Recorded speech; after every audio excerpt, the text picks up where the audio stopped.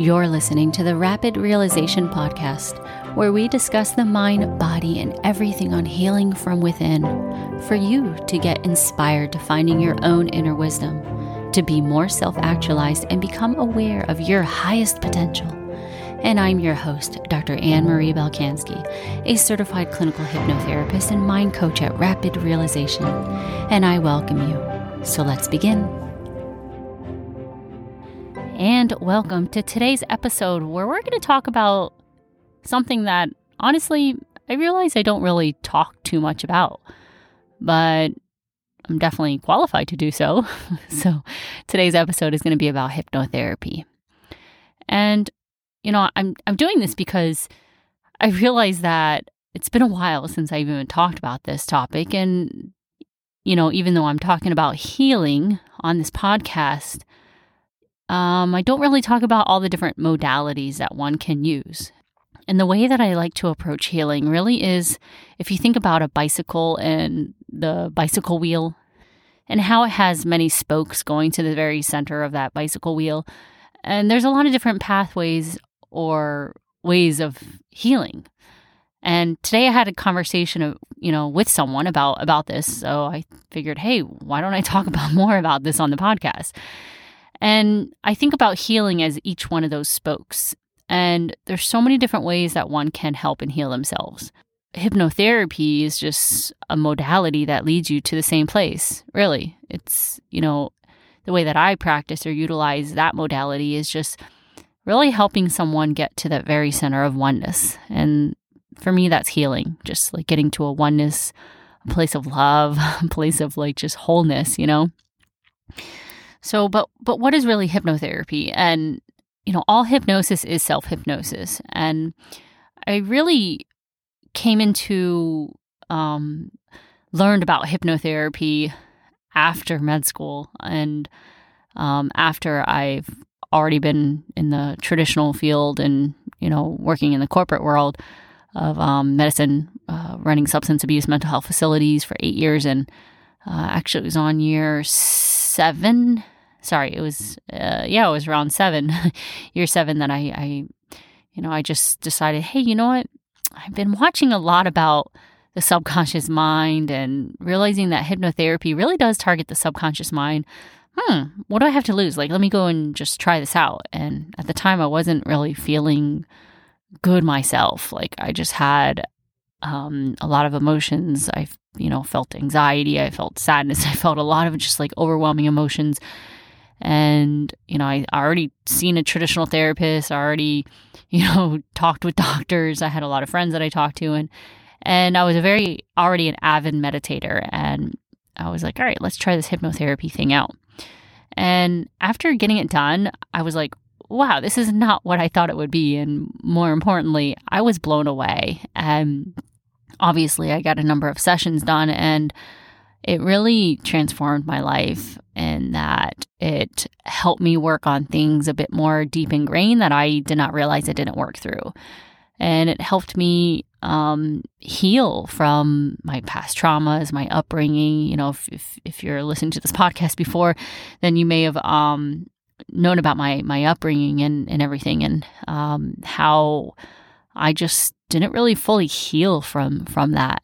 And so when I did hypnotherapy, I just really got to the depths of these feelings and really connected with my inner child, essentially, while I was in these really deep trance states. And when I started getting into hypnotherapy, even my meditation practice started really getting super intense, and that I was reaching these transcendental states that I didn't think were possible. So I guess I just wanted to start off with introducing more about hypnotherapy and how it works. And in order for you to maybe research it and see if it's something that would work for you, because really all hypnosis is self-hypnosis, like I said. And if you have meditated, then you have already experienced somewhat what hypnotherapy is. The main difference between meditation and hypnotherapy is that you're much more open for suggestions, and there's a high importance in the word patterns that are used in hypnotherapy, making sure that the words are creating a positive change in also a very rapid means.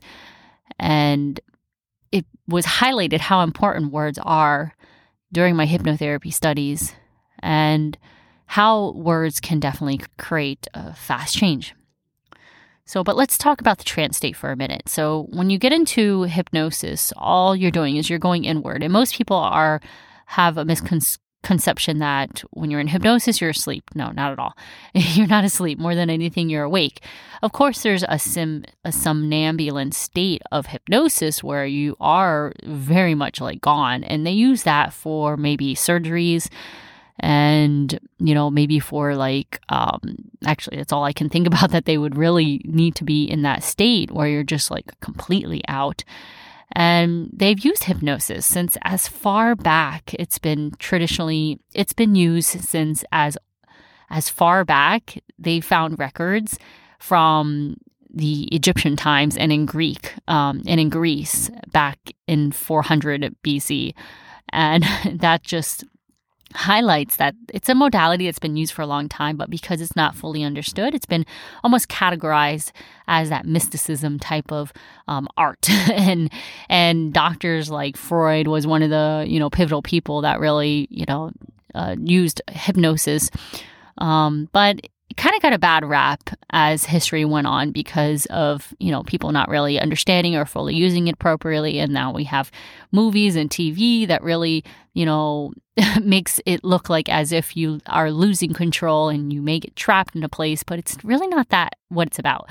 Hypnosis is a natural state that you have already been in before, I can guarantee you, and it is just an altered state of consciousness. So if you heard my past podcast, I have an episode on altered states of consciousness, and hypnotherapy is a way for you to get into that altered state, but it is a very natural state that you can get in without any substances or anything and on your own.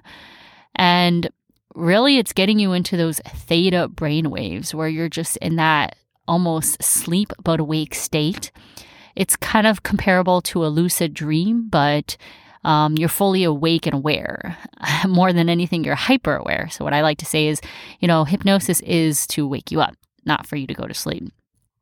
And when we're in those type of deep states of theta where, are the same states that are experienced during sleep, that you're much more open to take suggestions and to create change. And when you're in those theta states, those brain waves, it's very much like the child, when you're born from 0 to 2 years old, we're mostly in those deep sleep brain waves, which are called delta. And then as we start to age, we transition into these different brain waves, which are theta. And then after 12, we get into more alpha and beta. And beta are our adult awakened brain waves. And so when we're in those childlike states between 2 and 6, we're in hyper learning at that time. And it is comparable to theta brainwaves, which we experience during hypnosis. So when I realized that, I was like, oh yeah, this makes complete sense. This is when we're much more open to learn and take in suggestions. And, it's only under your control though. Like if you don't want to take a suggestion, you can easily reject it.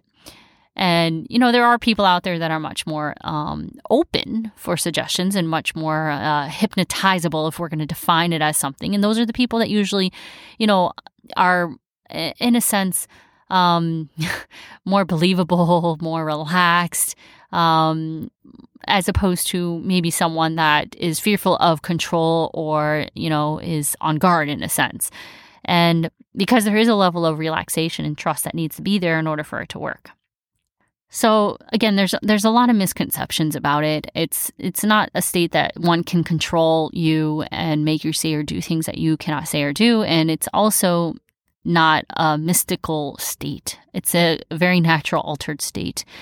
How I've compared it before is, if you've ever watched a movie and been so engrossed in the movie that you can feel the characters, you laugh with them, cry with them, get mad with them.